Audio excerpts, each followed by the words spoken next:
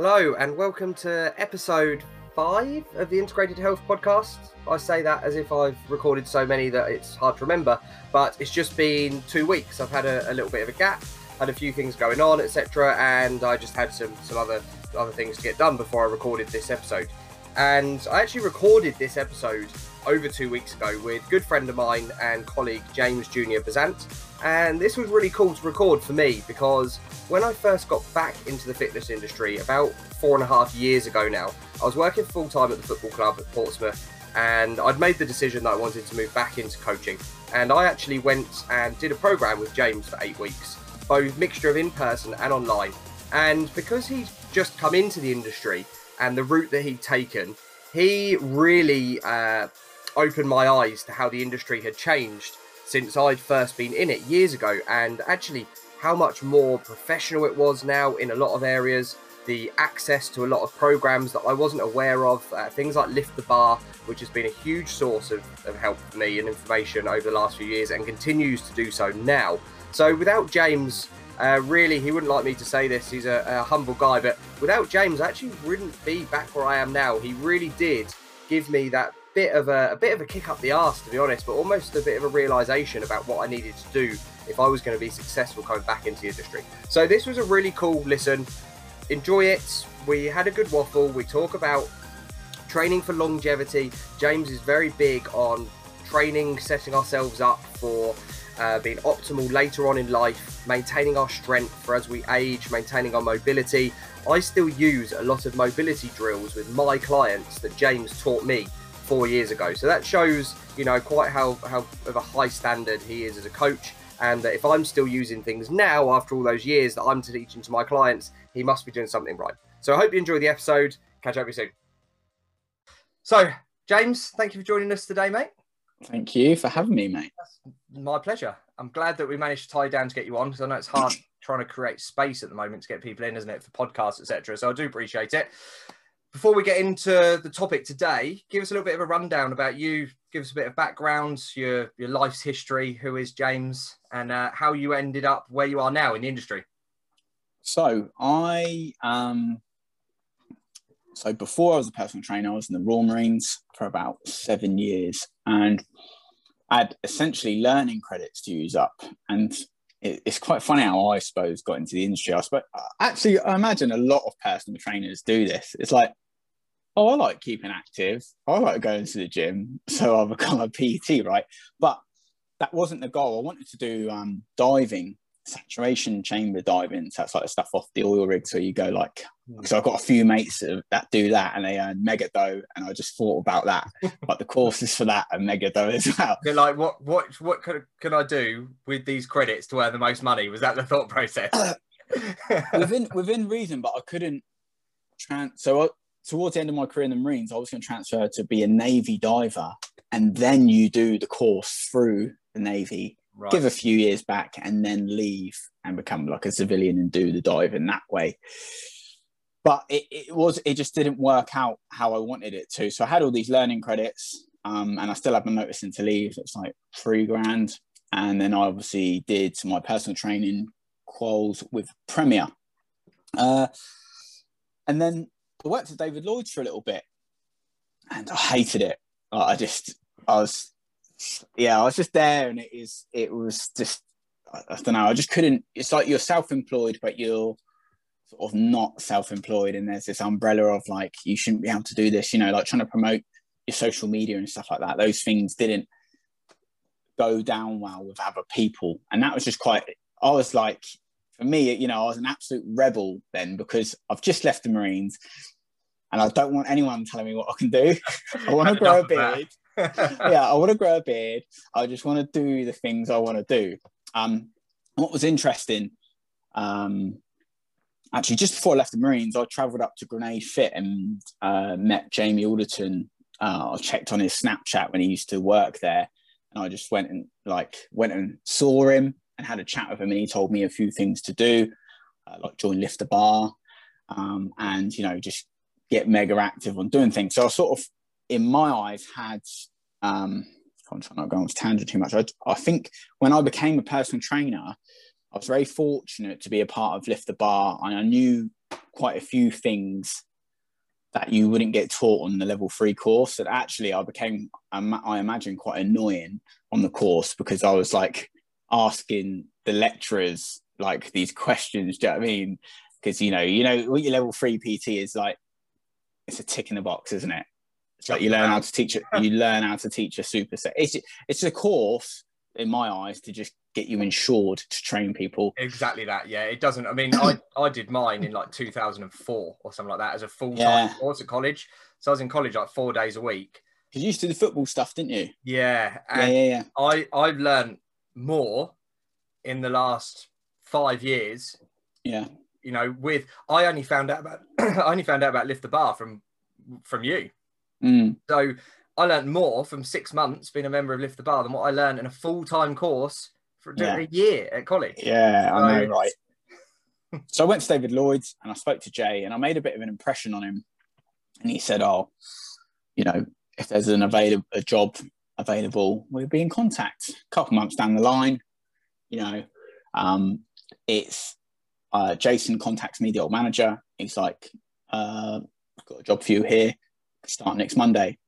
And the guys at David Lloyd knew I was so I already had my notice in at David Lloyd, by the way, as well. So I was like, oh, done with this. So I just showed him the message. Yeah, and I just showed it. I was going to go self-employed regardless. So I showed him the message, and I was like, tonight's my last shift. I'm done, like that. And then on that Monday, rocked up at Grenade Fit up at 4, because remember, I am a scummer. I am from Southampton. Southampton then, weren't you? Yeah, so I lived there, and I used to have to drive down every morning, and just that's where I suppose personal training for me really started, you know, as in I walked into this gym. It was a proper gym. There was people around there that I looked up to, still do, like Ollie, Sophie, Ruben was there, I think at the time, and Adam, who are all, you know, friends.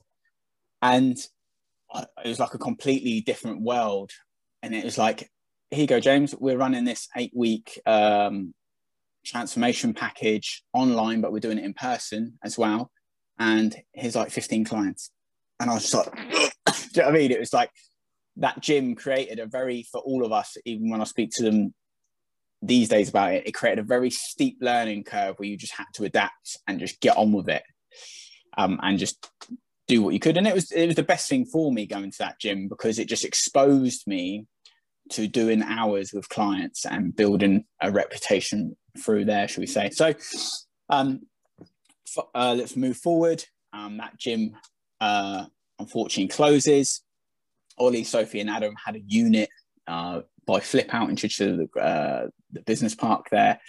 And they were very kind to let me they were looking after me essentially. They said, like, right, come in this unit, obviously, because you can pay your way and obviously train people. And then Ollie and Sophie went fully online, and I like bought out Ollie of one of the units, and now it's mine and Adam's unit. So I think there's been a lot of luck with my journey, I think, that as well. But I do appreciate that I've created that to a degree as well, you know. Like there's a fair amount of winging it, being at the right place at the right time. But when I reflect on it more, it's like, actually, no, you do deserve that, you know. I think we can all get caught. We can all underplay it sometimes, you know.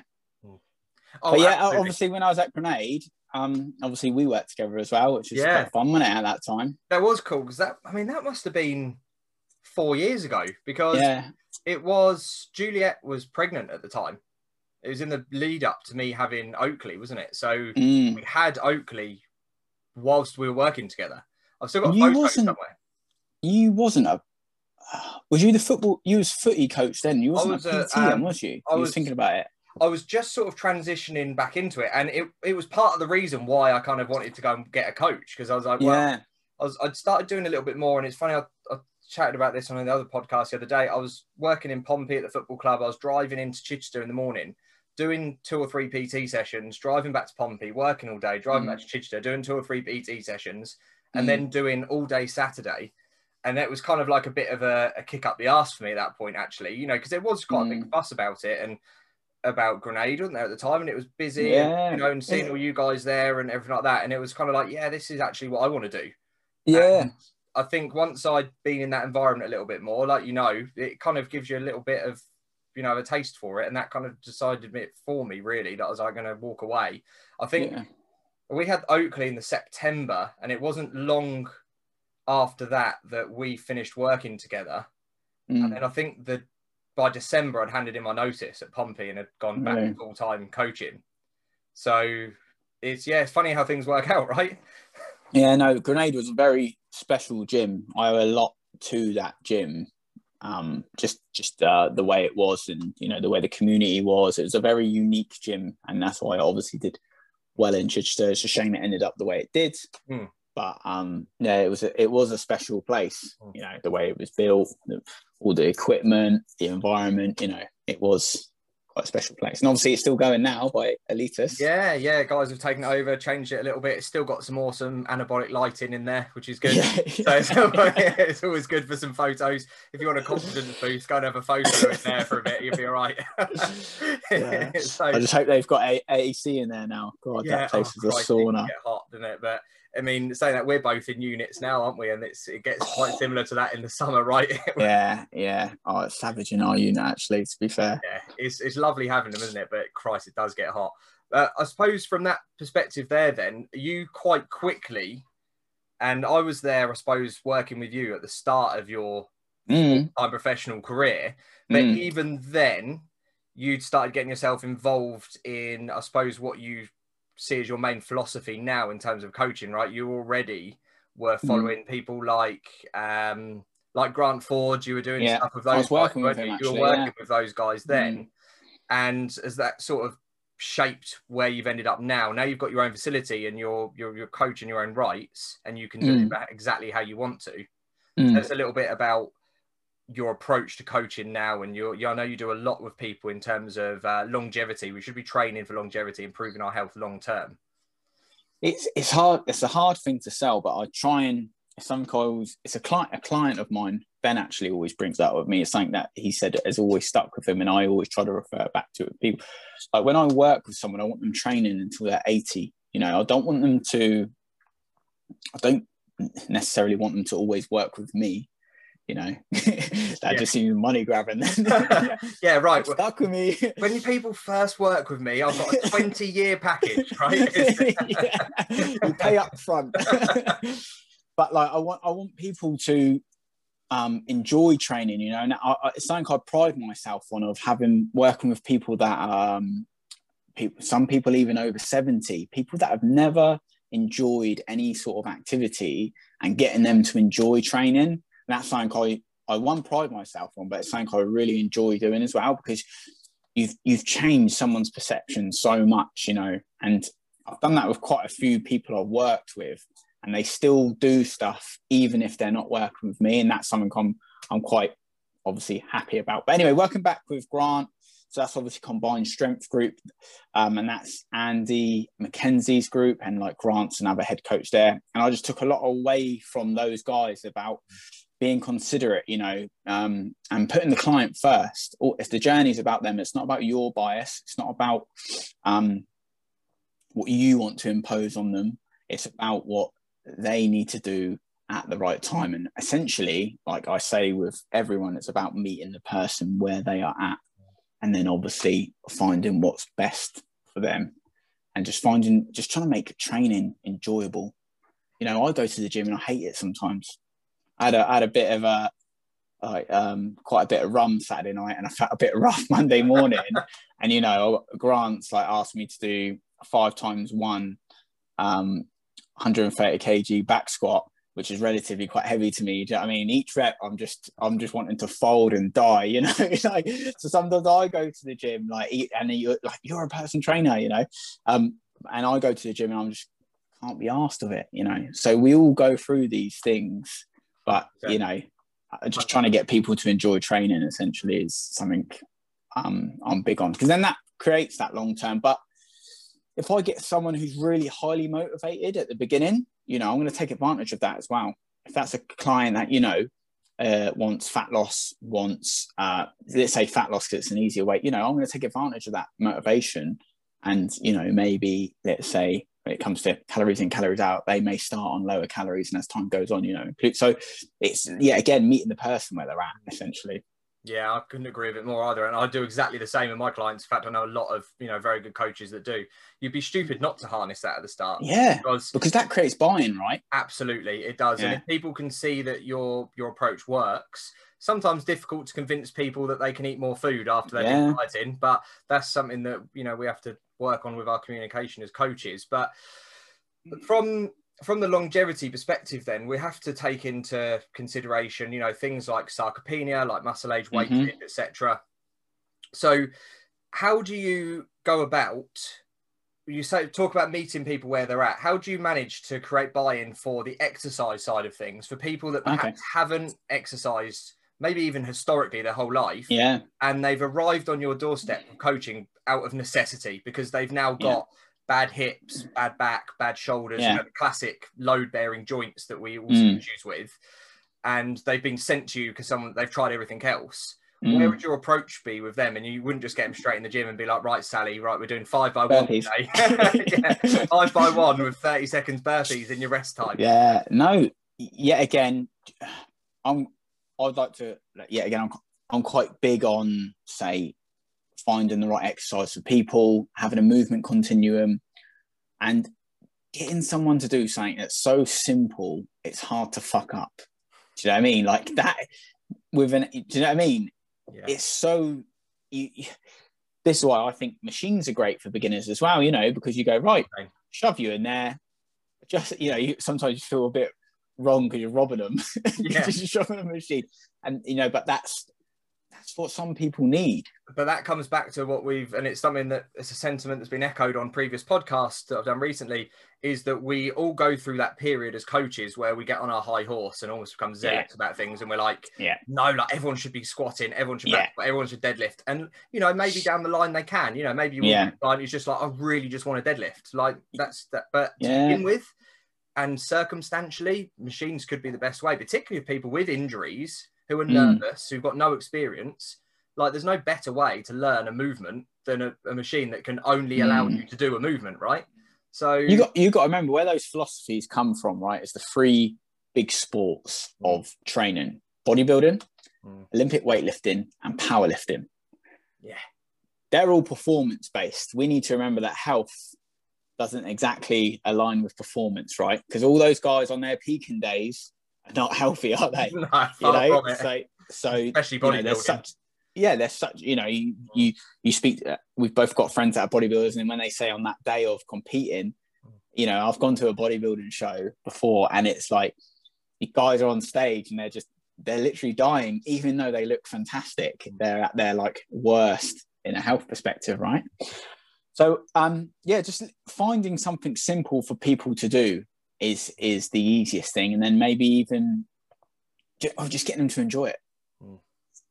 And it's such, you can do the simplest of things, you could do a bicep curl, like it doesn't have to be, like you said, the squat, the deadlift, or any of those patterns. It's just meeting that person where they are at. Like I've got a client, I don't see her anymore. I still speak to her, Jackie.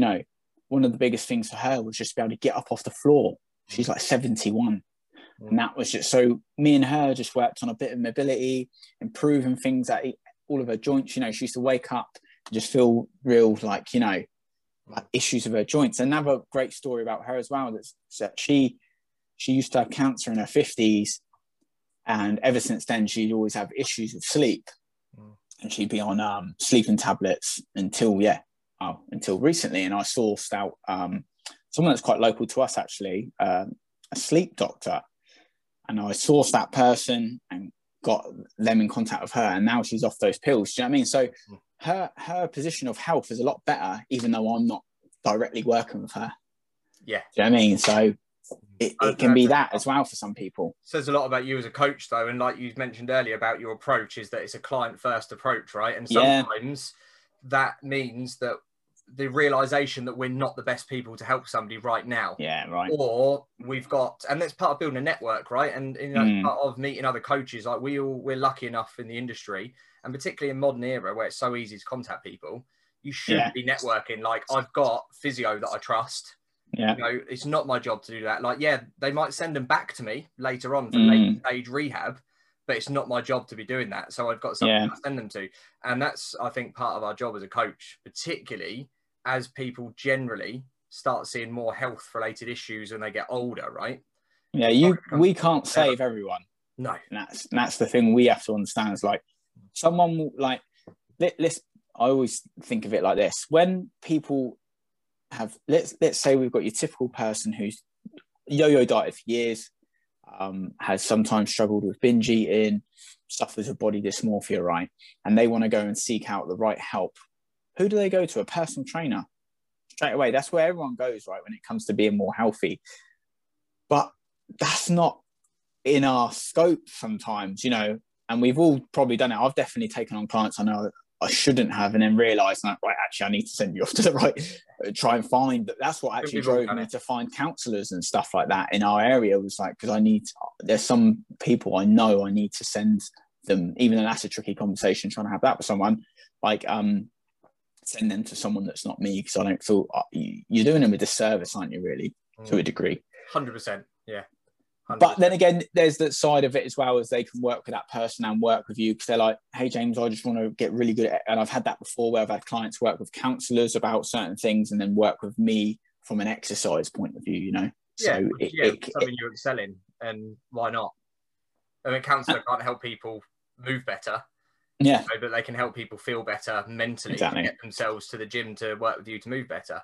And I'll tell you what, something that and you say about people carrying on things from I've worked with you, like we even did it on Instagram the other day. Like I still use the same squat setup that I learned from you 4 years ago, that you learned from Grant, right? And that's had that knock-on effect. I still do that now. And I still use a lot of the mobility drills with my clients that I learned from you that long ago. And I know that you're a big proponent of moving better, right? And that should be, for a lot of people, is what they want, even though they might not know that when they get there. Yeah. That ability to move better is what's going to help us a lot later on in life. And you attested to such a second ago with your client about getting up off the floor. Yeah. Is there sort of a recommendation that you could have for people that, you know, we get a lot of people work at desks, a lot of people drive a lot, we get those same issues we see over and over again, upper back, lower neck sort of issues, lower back problems, knee problems. Is there anything that you sort of recommend to people in terms of mobility? Is that something that they can do themselves just to start doing at home?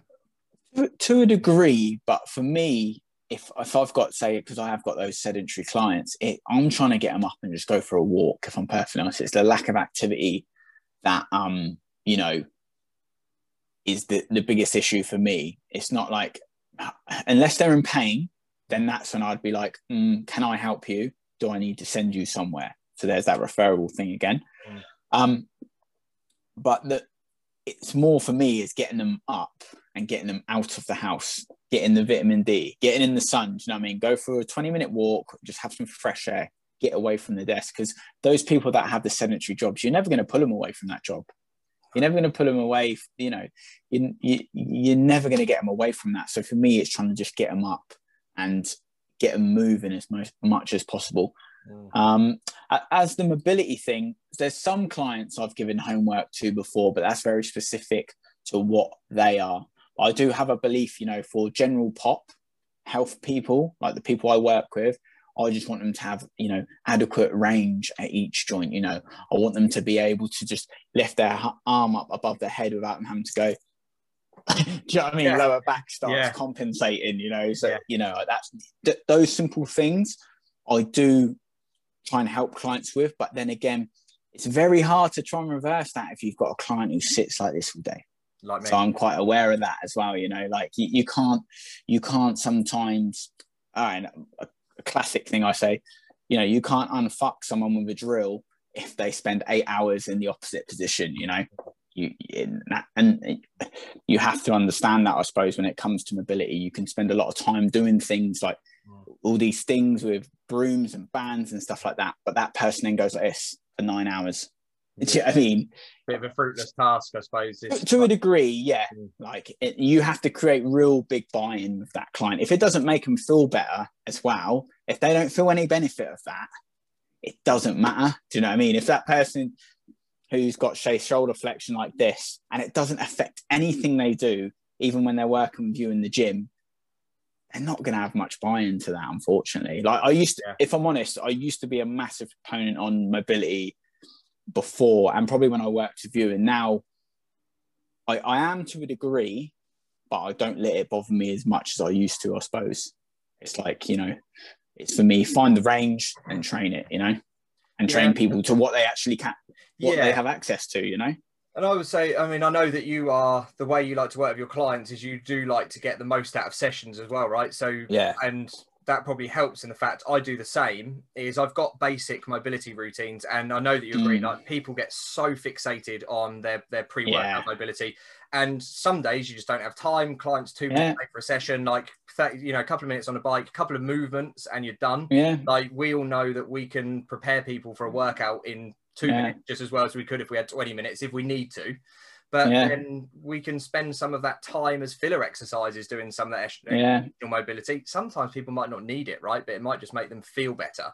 Yeah, I've had that as well. Standing still. Right, don't stand still for a minute and a half. You might as well do this mobility drill. You might as well use this time to do some stuff you missed at the beginning.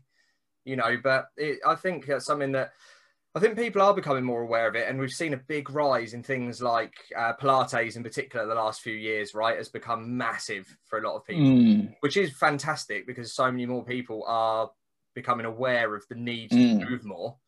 I went to a couple of yoga classes once in a bid to try and prolong my very terrible football career. And that was a harsh wake-up call to me about how difficult actually things like that were.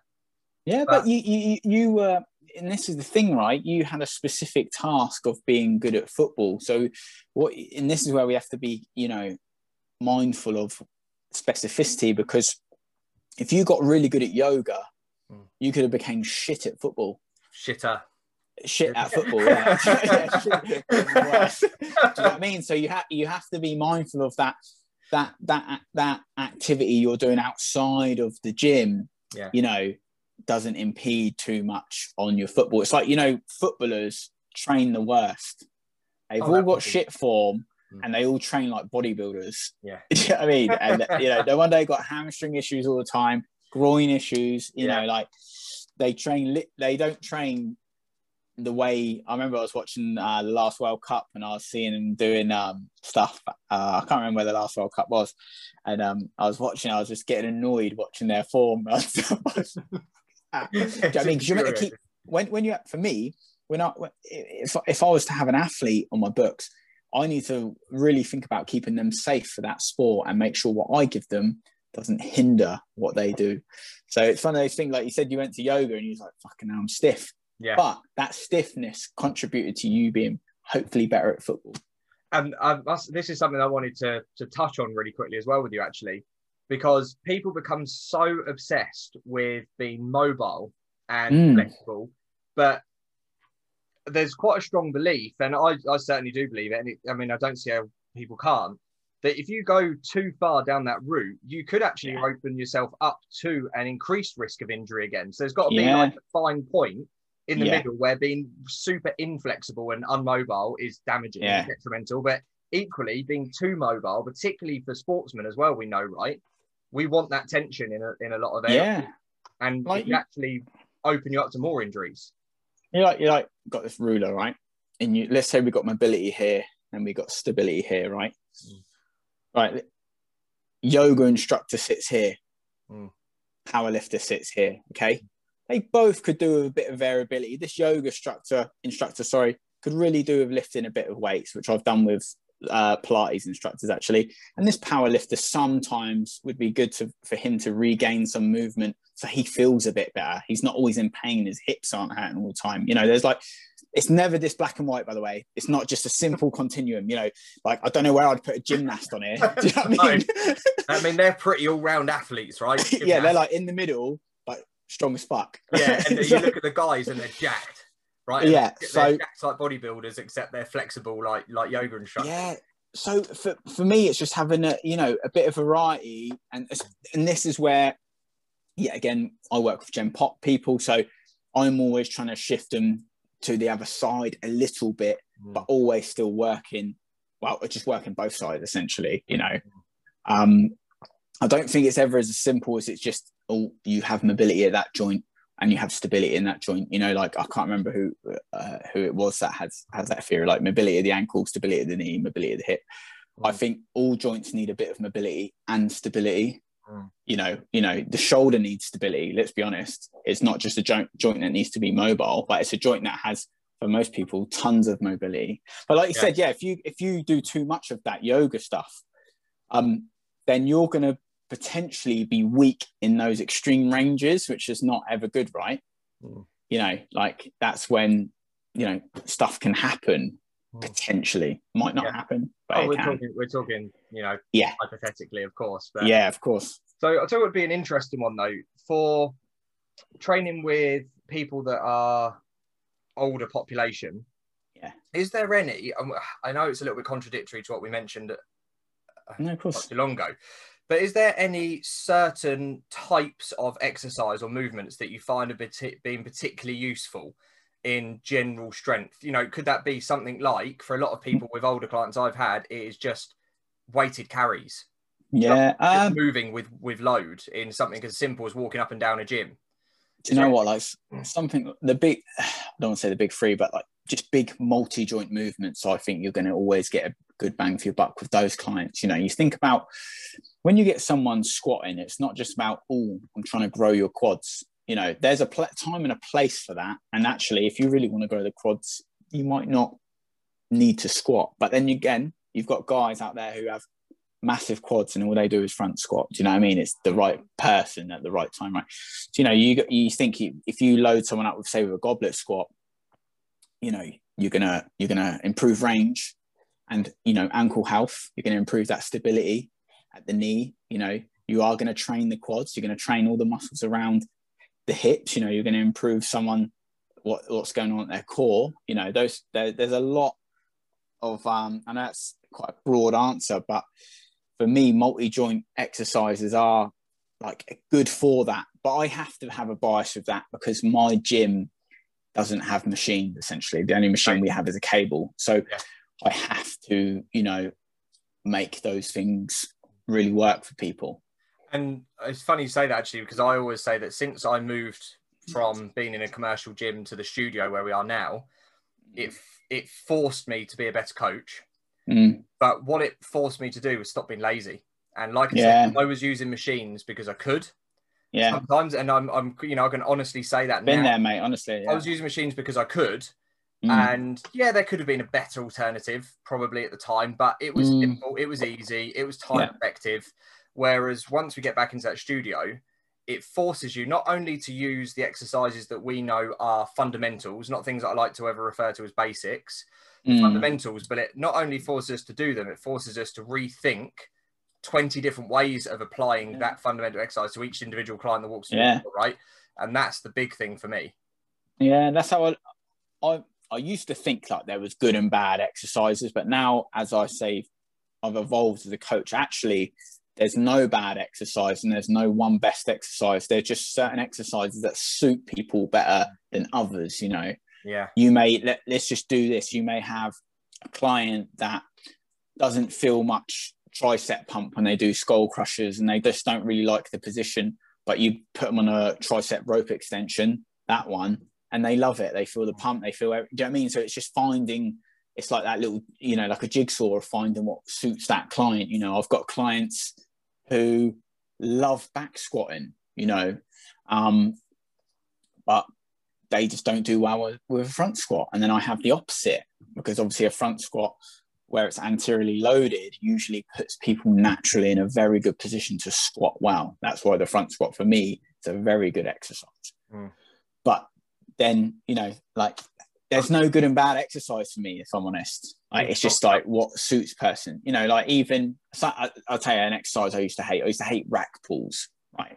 I never used to understand it, but then I took a broader look at them. I was like, what I didn't used to like about them is people used to like referring to them to help in their deadlift. And I used to think, well, you're never weak at the top of a deadlift, are you? Exactly. Because you're just about to go into that hip extension, your strongest point, you're nearly standing up, you know. And then I thought, but imagine if you worked with a bodybuilder who says he wants to bring up his upper back and his erectors, rack pull might be a good decision for that person. Do you know what I mean? So like, it's yet again, what's the context? Who's it right for? And I think that with every exercise. And I think that's where, and it's a sentiment that's been echoed, I've spoken about with other guests, is we have to be careful of a lot of the things that we base our ideologies off come from science-backed research, but that's normally performed on athletes or experienced bodybuilders in labs, you know, and we've just got to understand that most of that just isn't applicable to general people. And some of those exercises are good, like we can. I would say, like, for a lot of times we could probably do with learning a thing or two from the gym bros, and a lot of people could train a bit harder with a bit more intensity, right? But equally, a lot of those gym bros could take a lot away from people like us and training a little bit smarter with a little bit more intent, rather than, you know, and again, it's that continuum, like you said, like a sliding scale. There's going to be a point in the middle. It's a sweet spot. And I think that's the issue, is a lot of those exercises we get hung up on because, and it is hard, like if you see like your everyone mate, has a bias, like mate. you like your mate who's got massive arms and he does like one exercise and you're like, it's got to be that exercise, and I've been doing it for 3 years and that's it. Doesn't have to lift the weight up and he's got massive like, and so it is easy to go down that route, but definitely as I've got older and you learn to take that overview, that step back and view exercise, I think probably more of a relaxed view. I used to get really like hung up on certain things, like I had to do certain things to get people, and you know, and we know that in an ideal world there are certain movements that we'd like people to be able to do, but you know, that could come 6, 8, 10, 18 months down the line, you know. Ultimately we know that we could keep people progressing. I remember you speaking about it not too long ago, like with as simple as a goblet squat, you could keep people in a goblet squat for months. You can, if you just change tempo, right? Change certain things about it. For probably 7, 8, 9 out of 10 general lifestyle clients, is probably one of the better options for a squat pattern, right? All clients care about is outcome. They don't care about this exercise unless they've seen it on the gram and they're like, oh, I've seen no, I get like my 56-year-old client Carol. That's actually her name as well. She's like, oh, I saw this on the Instagram, what's that like? And I was like, it's shit and you can't do it. She brought her booty bands in. She's like, right, James, I've got the bands. Like, here's the video, I want to do this. And I'm always like, oh, show me the video then, just send me it or show it to me when we're in the session or whatever. And I'll go, no, let's do this variation of that, because you know what it's like. You've got this chick who's half naked in amazing shape doing this very hard variation of it, and they've forgotten to show like level 1. Do you know what I mean?